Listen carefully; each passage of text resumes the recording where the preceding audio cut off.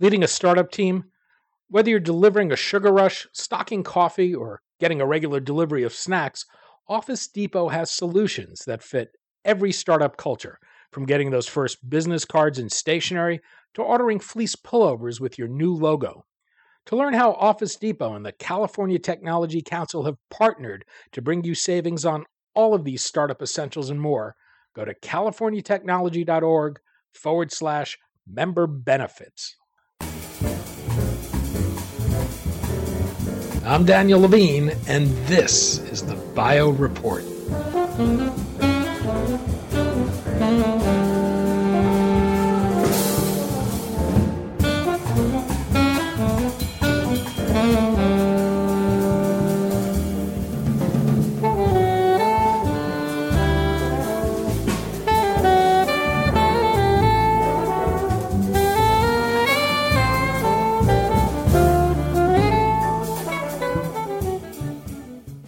Agenus is an immuno-oncology company with a long history and a broad portfolio.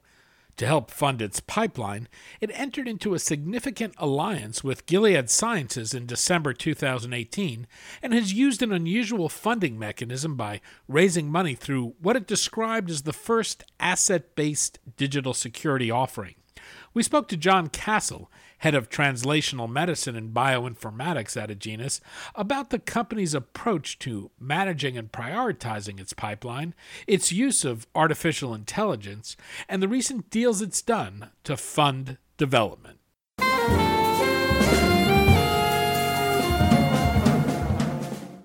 John, thanks for joining us. Oh, it's a pleasure. Thank you, Danny, for having me today. We're going to talk about Agenus, cancer immunotherapies, and some of the recent deals the company has done to advance its pipeline. Agenus seems to be pursuing a wide range of technologies. Perhaps you can begin by giving some coherence to that. How do you describe Agenus, and where does it fit into the world of cancer therapies today? Well, thanks for the question. Agenus really is one of the older immunotherapy companies, and the focus has been not only on the tumor cell, but on the immune cell and the interactions between the immune system and the tumor since its inception over 2 decades ago. And there's an inherent recognition that there's going to have to be an engagement of the immune system to defeat and to kill the tumor cells. And that's been one of our guiding principles as we've moved forward. The company really has taken a multi-pronged approach, looking at both vaccines, antibodies, bispecifics, and cell therapy most recently as well in our subsidiary Agenus. And so we're able to bring those different technology platforms together really in very exciting ways that have just not been possible before. One of the things that I've been focusing on is how can we integrate different data sets and different knowledge bases together in a way that can help us develop our drugs and guide the therapeutic potential for the patients. Some of the things that we've noticed is that the existing processes are really designed to collect biological and physiological and clinical data from patients that only enable us to gain limited insight into what's going on, what's happening. And so one of the approaches we've taken is to go and say, are there other ways of looking at the problem and break it down in a very fundamental way and into tractable modules, both on the data acquisition side and the machine learning side as well. The company was actually founded in 1994 as Antigenics. Your registration statement from 1999 describes the business as a cancer immunotherapy company. It's my own ignorance that I didn't realize you were around that long. But what's happened in the intervening years? How has the company evolved? It's a great question, and that's really the foresight of our founder and current CEO, Garmin Arman's, just really identified back then. Like you pointed out, no one was talking about cancer immunotherapy back then. People thought it was crazy. I mean, how could you focus so much on the immune system and the tumor when everyone else was just focused on the tumor. One of those things over that time is that the recognition that we can indeed modulate the immune system, and both we can increase the strength, the virulence of the immune system, and we can educate it in ways that just weren't possible 2 decades ago. And so what we've been able to do is, if I get back to the AI focus, one of my babies, if you will, is that over the last decade, and this is something that couldn't be done in 1994, but companies like Google, they put together fundamentally new data sets based on monitoring what you click. Amazon monitors what you buy, they monitor what I buy, and then they put that together and they use their AI engine in the background to drive value. In the same way, if you use Waze, it tracks where you're driving and how fast you're driving, and it's able to use that information to add value and forecasts when I want to go someplace else. It makes a projection as to what's the best route it's going to be. And what in each of those cases was done was that the founders recognized the value of these data sets and looking at the problem in different ways. And so Agenus has been evolving to now focus on this interaction with the immune system and the tumor cells. And so what we've been able to do then is look at the problem differently, to break it down, and to really say, okay, can we, for one example, quantify an immune fitness measure of a patient? And that's going to help us decide what's the right therapy for a patient, what's the right combinations of therapies, are there new targets, and then get those to the patients in a really fast, cost-effective way. If you're interested, I could give a few examples of that. Sure, please. One of the metaphors I use sometimes is when I think about particularly the T cell, because that's a lot of our focus goes on the T cell and how it's able to, or what happens when it encounters a cancer cell. And one of the things I think about sometimes is if you can imagine it as, let's say, Clint Eastwood or Rambo coming into a bar full of tumor cells. And Rambo's going to come in, he's going to be jazzed, he's going to be destroying those tumor cells one after the other. But then he is at some point going to get tired and become exhausted, dysfunctional, fall flat on his face at some point. And really one of the questions is there a way that you can maintain that killing Rambo phenotype? And, is it giving him a Coke at some time, giving him a double espresso, or is it a Red Bull? Is it a combination of the double espresso and the Red Bull? And that's going to sustain his killing potential. And so what we've been able to do is, and Rambo is, in our case, the T cell, and looking at how a T cell is going to be interacting with cancer cells. And some of my colleagues, Thomas Horn and others, have really made fundamentally new assays where they can measure, if we go back to Rambo, if you were measuring the heartbeat, you've got the heart monitor, the blood pressure, the oxygen in the blood. In a similar way, we're able to look at T cells and see if you introduce a T cell in with several tumor cells, it's going to start killing the first one, the second one, third tumor cell. It's going to keep killing, but at some point it's going to become dysfunctional and exhausted. What Thomas was able to do was to design an assay where we're able not to look at just one time point, because many people have done that, but to design a system where he can look longitudinally at multiple time points along the path and watch these T cells as they come in with that killer phenotype to when they become exhausted and dysfunctional. Being able to use next-generation sequencing, functional assays, cytokines, flow cytometry at those different time points to make snapshots as to what's going on, and then to make enough snapshots to be able to define a movie showing the T cell comes in and how it evolves from this fantastic state where it's eradicating tumor cells to an exhausted state. Now, what we can do with those data, with those proprietary data, is we can go back and we can examine them and say, okay, what are the programs that are going on in the T cell? What other molecule of our drugs can we give to it to the equivalent of the Red Bull, to give it that pep and get it psyched up again? And looking at our armamentarium of molecules that we have and see which of those provides the PEP, which combinations synergize and reinvigorate the T cell. Again, you can imagine if you give it too early, it's not going to have much of a benefit. If you give it too late, if the T cell's already exhausted, you may give it a heart attack, and it's not going to rescue the dead T cell. And so you have to find that right time and right sequence and right combination. He's also been able to identify new bispecific candidates. And finally, identify new biomarkers. So when we're actually looking at patients, we'll be able to identify what is the right drug and what is the right time for that right drug. And so that's just one example of how we're using the combination of new platforms and big data in ways that weren't possible back in the 90s. So your AI platform, which you call ALPS, I think of this as an R&D platform. How unique is it, and what exactly is Agenus doing that's different than what we're seeing other companies do? That's an excellent question, because there's enormous competition and there's enormous data sets out there. You're probably aware of some of the publicly funded tumor profiling data sets like TCGA. It's a fantastic resource. We've integrated that and we use it all the time.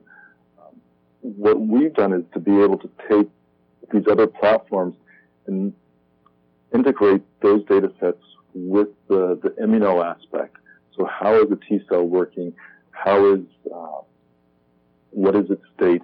What is it recognizing? So when we think about immune fitness, we think about the strength of the T cell, how jazzed it is, and also what it's able to see, how it's able to recognize neoantigens on the tumor cell. And that integration of the data is then used both, as you point out, in the preclinical research focus, but also as we move more and more of our molecules into clinical trials, we're making sure both that we access the right analytes, the right biosamples, and we have the profiling platforms in place to be able to get the measurements to see is the drug working, is the mechanism of action correct, and better identify what are the right patients and right indications that we should be addressing as we move the molecules forward. One aspect is the phenotype of the T cell, the state that it's in, but also another aspect is really understanding the interaction between the T cell receptor peptide MHC. I think of this as what can the immune system see on a tumor cell. And so first, we spent a lot of time identifying the aberrations that are present in the tumor cell. So what makes a tumor cell different than your normal cells, often called what's non-self about a tumor cell. That often these neoantigens come from mutations of the DNA. They can come from misphosphorylation. So we've been able to integrate a whole series of algorithms, some of which we've developed, some of which we've taken best of breed externally, into a workflow that then identifies what the tumor cell, a patient's own tumor cell, is presenting on the HLA alleles of that tumor cell for examination by the T cells. Now, I sometimes think of this when it's the baseball season starting right now, so I think about it in terms of like a hot dog sitting in a bun, where the HLA allele is the bun that's presenting the peptide, the epitope, and the hot dog that's sitting there is that peptide that's being presented on the cell surface. So we're able to examine that tumor cell very exquisitely and predict with a good degree of accuracy what's being presented for consideration, evaluation by the T cells. Now, the flip side is understanding what's going on with the T cells, because each of us has a repertoire of T cells that reflect our experiences, our genetics, what viruses we've experienced in the past have all shaped what our T cells can see and how accurately they see it. And so we've been able, if you will, the T cell receptor on the T cell is almost like the mouth and the tongue that's coming down to taste the hot dog in the bun. And so we spent a lot of time understanding the dynamics between neoantigen presentation and the neoantigen recognition by the T-cell receptor. It's a fascinating field that now we're able to use new technologies, including single-cell sequencing, to look at the alpha-beta chains of the T-cell receptor to identify what's adding that specificity to the interaction. So what can the T-cell receptor alpha-beta chain see, and then how specifically and how accurately can they see this? One of my colleagues, Dennis Underwood, just is amazing at how he's able to model this in ways that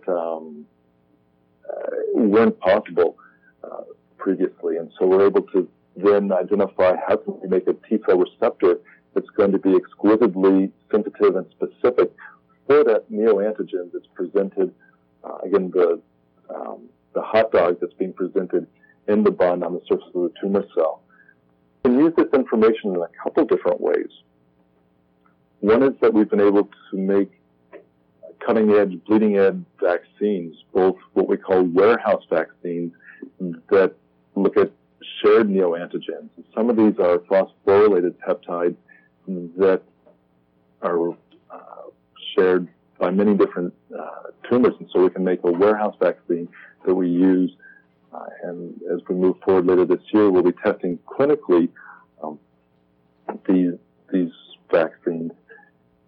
At the same time, we're able to look at the mutations in the tumor cell and then make a custom vaccine that really targets those individual neoantigens present in that specific tumor cell, which is, when we think about it, how crazy is that we can make a therapeutic approach that for one patient and only one patient. This has been one of my babies for the last decade to move this forward, the mutinome approach. And finally, with the knowledge of the T-cell receptor that recognizes those neoantigens, we can take it into a new dimension that if the patient's immune fitness is too weak, going back to the Clint Eastwood, the Rambo, if all those fighters are missing and the patient's immune system is compromised, we can actually supplement the patient's immune system with an adoptive cell therapy approach where we put in T cells that recognize these neoantigens, and they're going to go out and they're going to hunt those tumor cells down and recognize them and kill them. I think if anyone looks at your pipeline, they'd be struck by the broad approach you're taking, which includes immunotherapies, cell therapies, off-the-shelf vaccines, personalized vaccines, and bispecifics. How do you think about the right modality for the right cancer, and is there a risk in trying to be expert in all these different approaches? So my personal opinion is that there's an incredible synergy at all levels across the board, to address your second question. When I talk about what's being presented, I'm usually first thinking about a vaccine. If I think about what's being recognized, I'm thinking about a T-cell or TCR, adoptive cell therapy approach. It's all the same system, what's being presented and what's being recognized. On a preclinical basis, you need the same algorithms, you need the same mindset. On a clinical level, we can play these therapeutic approaches off of each other. We can vaccinate recovered T cells, and we can use them in different ways that people previously hadn't thought about. The same ways when we think about the modalities of the vaccines and the antibodies, vaccines are going to need help. They're going, as a monotherapy, you can show that they're safe and you get an immune response, but we're really going for that tumor control. And that's most likely going to come only when we have the antibody to combine it with. It's fantastic so that we have, as you pointed out, these different antibodies and bispecifics that increase the priming. They enhance the T cells. They help modify the TME, the tumor microenvironment. They get rid of the regulatory T cells. And so with all these approaches, it's daunting to get to your first question, what's going to be the right indication? What's going to be the right development path as we move these forward? But that's where the opportunity lies, the synergy at the clinical level as well. My group, the translational group, is really working to identify where we want to move some of these assets and what might be good indication. If you think, or if we know that the mechanism of action is Treg depletion, we're going to identify patients with tumors that have Tregs. Makes sense, doesn't it? At the same time, it's been just a pleasure to work with our clinical development team as they look through these strategies and see both where the unmet medical need is, where patients really need these. And as the whole field advances, we haven't seen the silver bullet yet. And so these patients are in desperate need after their first therapies. What's going to be the next line? What can we combine with standard of care? And so that's where I just have fantastic colleagues that are able to move these drugs forward. Your two lead candidates are both immune modulating antibodies. AGN 1884 is a CTLA-3 antagonist, and AGN 2034 is a PD-1 antagonist. What indications are you pursuing, and what do you know about these therapies to date from clinical studies? Really good questions, and this would be our COO, Jennifer Buell, would do a fantastic job describing where we are right now. Both of the molecules, these are what we call our foundational molecules. These are, we know that the target's been validated. Both of these targets, we're moving forward rapidly with both of them in studies, for example, in second-line cervical carcinoma, where we have an opportunity to really benefit those patients with both the anti-PD-1, so Agenus 2034, and the combination of Agenus 2034 with Agen 1884. And so there's a unique opportunity there to help these patients and to gain approval rapidly. The company has done some interesting deals, and I just wanted to touch on that, even though you're a translational medicine guy. But first, in December, the company announced a significant partnership with Gilead that included a $120 million upfront payment as well as a $30 million equity investment. How are you working with Gilead, and what's the company agreed to deliver? So Gilead's it's been a fantastic partner. They really have a mindset that's similar to ours. They're excited about immunotherapy. We're working together to advance our compounds forward. It's an exciting space right now. It's really a win-win that we view that we can provide innovation and work with them. They're excited about it, and we're moving the molecules forward. And so that's been it's been an incredible spark that's increased our excitement internally. And what does the company actually have to deliver? How many molecules does this involve? This is a really good question, and I would refer you to our business development team that has just done a great job defining the path forward. So one of the other issues companies face is financing a growing pipeline, which is always a challenge. I know the company recently embarked on an interesting financing strategy by selling rights to the public to individual molecule. What exactly did the company do, and how does that work? I'll give a high-level summary. What we've been able to do is really identify ways of, as you said, alternative funding, non-dilutive funding. What we've been able to put together is what we call BEST, the Biotech Electronic Security Token. It's a novel financial instrument for, right now it's for accredited investors to invest in specific products. What we're using it for today is to finance expanded development of our late-stage anti-PD-1 antibody. This is the Agen 2034. It incorporates blockchain technology it's not a cryptocurrency, but it increases or it incorporates blockchain and distributed ledger technology. And really, the goal is that it's designed to decrease the cost of capital for current equity holders. We'll be able to use that funding to really be more aggressive in our development of the molecule, which the aim is to achieve higher revenues early by using it. It's fascinating. It's really, I think, another aspect where we're looking at how can we bring innovation across the entire development pathway.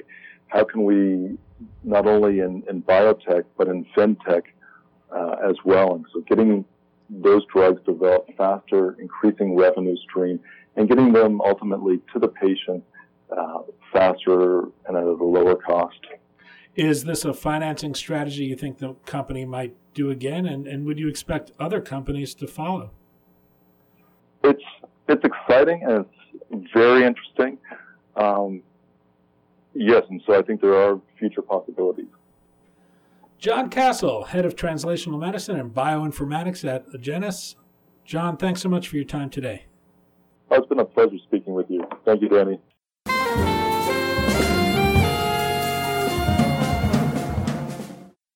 Thanks for listening. The Bio Report is a production of the Levine Media Group. To automatically download this podcast each week, subscribe to our RSS feed or through iTunes or other podcast manager. To join our mailing list, go to levinemediagroup.com. We'd love to hear from you. If you want to drop us a line or are interested in sponsoring this podcast, send email to danny@levinemediagroup.com. Special thanks to Jonah Levine, who composed our theme music, and the Jonah Levine Collective, which performs it.